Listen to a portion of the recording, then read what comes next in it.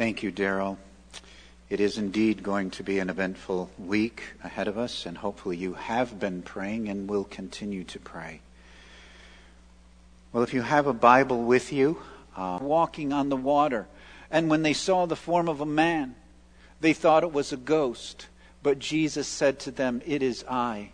Do not be afraid." And he gets into the boat with them, and then immediately they are on the other side.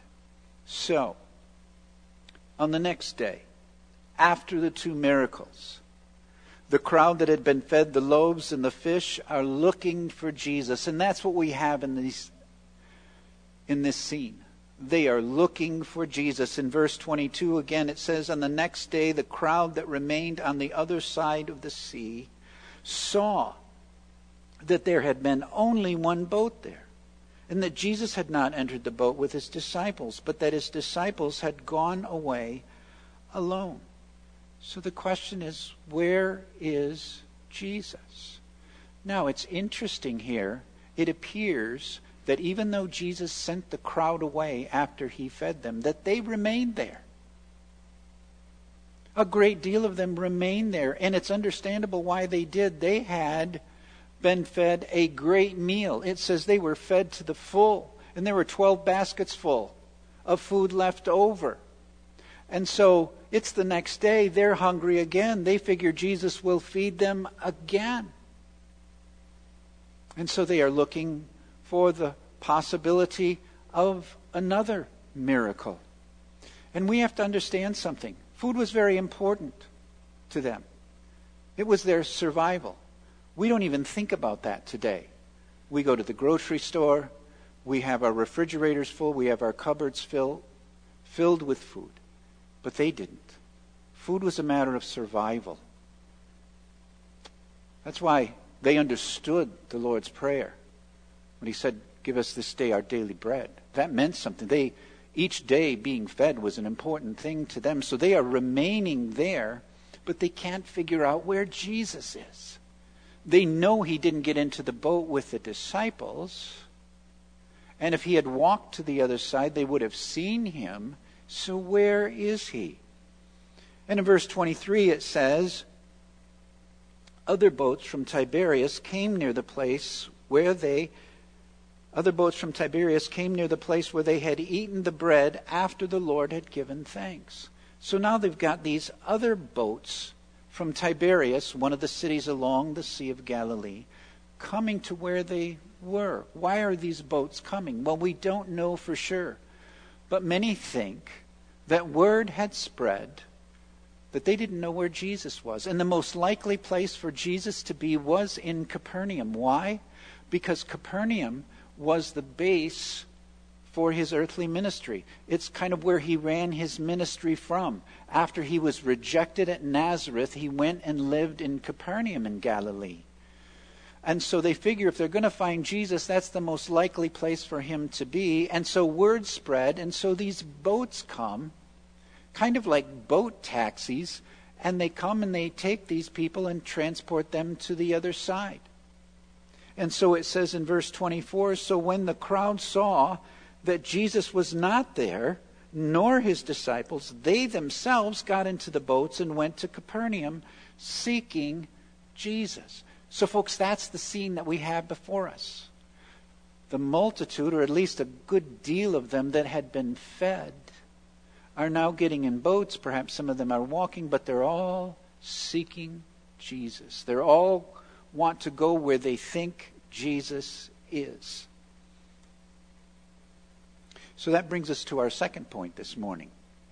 Food that perishes versus food that endures. When the crowd comes to Jesus, he sees right into their hearts and tells them to be careful what they seek for. They are seeking Jesus. But as we're going to see from the context, they're not seeking him for the right reasons. And let that be a reminder to all of us here this morning that you can seek Jesus and seek him for the wrong reasons and seek him with the wrong motives. Look at verse 25. When they found him, and they did find him, when they found him on the other side of the sea, they said to him, "Rabbi," when did you come here? Rabbi, when did you get here? And what is implied by their question is, Rabbi, how did you get here? When did you come here and how did you get here? And what is really interesting, as we move on in this text, is Jesus never answers their question. He doesn't answer the question that they asked. We think when we're reading along that the logical answer for Jesus to give would be, I walked on the water. That's how I got here. The disciples were in trouble. I came walking on the water. I got into the boat with them, and then we made it to the other side of the sea. That's maybe what we would have liked him to say to the crowd, but that's not what he says. Notice verse 26. Jesus answered them, Truly, truly, I say to you, you are seeking me, not because you saw signs, but because you ate your fill of the loaves. Now, we have seen that one phrase a number of times already, and we will see it a number of other times as we study the Gospel of John. Truly, truly. As I shared with you before, when you see that phrase, it means pay attention. It means that Jesus is about to say something very important. It means listen up, listen carefully. Truly, truly, I say to you, you are seeking me. But you're seeking me, you are seeking me not because you saw signs. The word signs here has a very positive connotation. It can have different connotations in the New Testament depending on the context, but here it is positive. You are seeking me not because you saw signs. Signs here mean signs which point to the identity of Jesus. Signs that point us to the true identity of Jesus. When Jesus did miracles, when he performed wonders, they were to point the people to the fact that he is indeed the Messiah, that he is the Son of God, that he is the Son of Man, that he was the Savior who was to come into the world. And he said, you are seeking me not because you saw signs pointing to my true identity. No, you are seeking me because you ate your fill of the loaves. You are seeking me not because you want me, but because you want me to fill your stomachs. Something very important here. Jesus is saying to them, you have come so that I might fill your stomachs. I have come so that I might save your souls. You have come because you want me to feed you. I have come that I might save you from your sin. And that brings us to that important verse in verse 27. Jesus says, do not work for the food that perishes, but for the food that endures to eternal life, which the Son of Man will give to you. For on him, God the Father has set his seal. Do not work. Do not seek. Do not believe for the food that perishes. What is the food that perishes? The food that perishes is the things of this life. It is food. It is clothing. It is our material possessions. It is the fame of this world, the power of this world. All the things of this world. Things that are passing away. Things that are transient. Things that aren't going to last. Every single one of us here this morning. No matter what your age is. You're growing older. We're all growing older. We're all only going to be on this earth for a very short period of time compared to eternity. And Jesus said, don't spend your life seeking after the things that perish, after the things that will pass away. But work, seek, believe the food that endures to eternal life. What is the food that endures to eternal life? One word. Jesus. Jesus is the food that endures to eternal life. Jesus has come to forgive them of their sins. He has come to give them new life. He has come to give them abundant life. He has come to give them resurrection life. He has come to give them that which will last for all eternity, to give them that which will last forever and ever. That's where your focus should be. Not on the food that perishes, but on the food that endures to eternal life. Why are you seeking me? Why are you seeking me? Just so I can give you more food? No one says this better than Jesus himself. We're going to jump ahead to where we'll be in a number of weeks. But in John chapter 6, this chapter, verses 48 through 51, and this will be on the screen for you because I want you to see what Jesus says. He explains verse 27 for us. Jesus says, I am the bread of life. Your fathers ate the manna in the wilderness and they died. This is the bread that comes down from heaven so that one may eat of it and not die. I am the living bread that came down from heaven. If anyone eats this bread, he will live forever. That's what he's saying in verse 27. Do not work for the food that perishes. The Israelites in the wilderness ate bread every day. And they died. And they died. But this bread, I am the bread of life. This bread that comes down from heaven, it comes down so that one may eat of it and not die. If anyone eats of this bread, he will live forever. Work for the food. Believe. Seek the food that endures to eternal life. Let me ask you this morning, are you focusing on the wonder and beauty of who Jesus is? Or are you focusing on what Jesus can give you? You know, we look at these people, and it's easy to be critical of them. But today, even among Christians, we become disillusioned if Jesus doesn't come through for us like we think he should.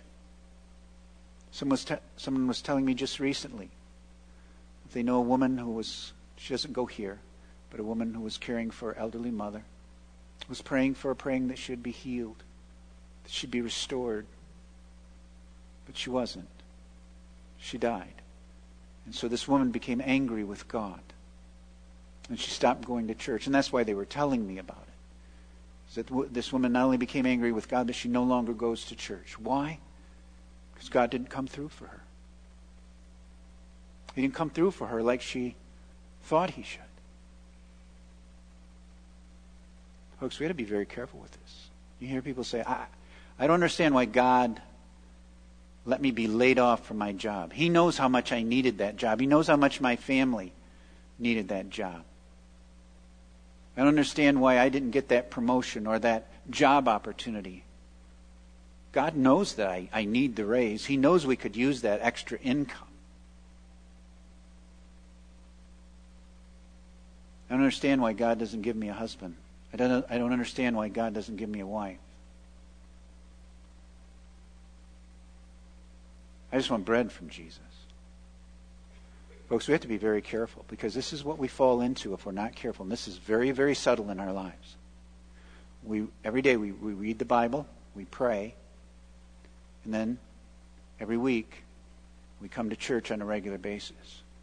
So we read, we pray, we come to church, and kind of deep down we're thinking, God owes me. I've been doing all the things I'm supposed to do, so my life should go pretty well. Because I'm reading, I'm praying, I'm going to church. And then when it doesn't go our way, when things don't go well, which often happens in this life, when we go through trials and we go through suffering, it's like, what's up, God? I've been faithful to you. How come you're not holding up your end? You see, everything that Jesus blesses us with, everything, is supposed to point us. It's supposed to be that sign that points us to the joy and pleasure that are found in Christ and in Him alone. We don't find our joy and pleasure and happiness in the things He gives us. We find our joy and pleasure and happiness in the giver Himself. We find that joy and pleasure in Jesus. We're not supposed to be trusting in the things that He gives. He gives them to us so that we will look to Him and find Him to be the thrill of our souls. Jesus says, do not work for the food that perishes, but for the food that endures to eternal life. If anyone eats of this bread, he will live forever. At this time, we're going to share the Lord's Supper together. And just as a reminder to all of us, especially during this unusual time, what we're doing is one deacon will pray for both the bread and the cup. The deacons will come to you. They will hand out the bread and the cup together. When everyone has been served, I will read a passage of Scripture, and then we will eat and drink together. For those of you who are watching by live stream, while the deacons are serving communion, we will encourage you, there's going to be a slide for you to look at, meditate on. We will encourage you to use this time as a time of meditation and reflection, as we will be doing here. So at this time, we will take the Lord's Supper.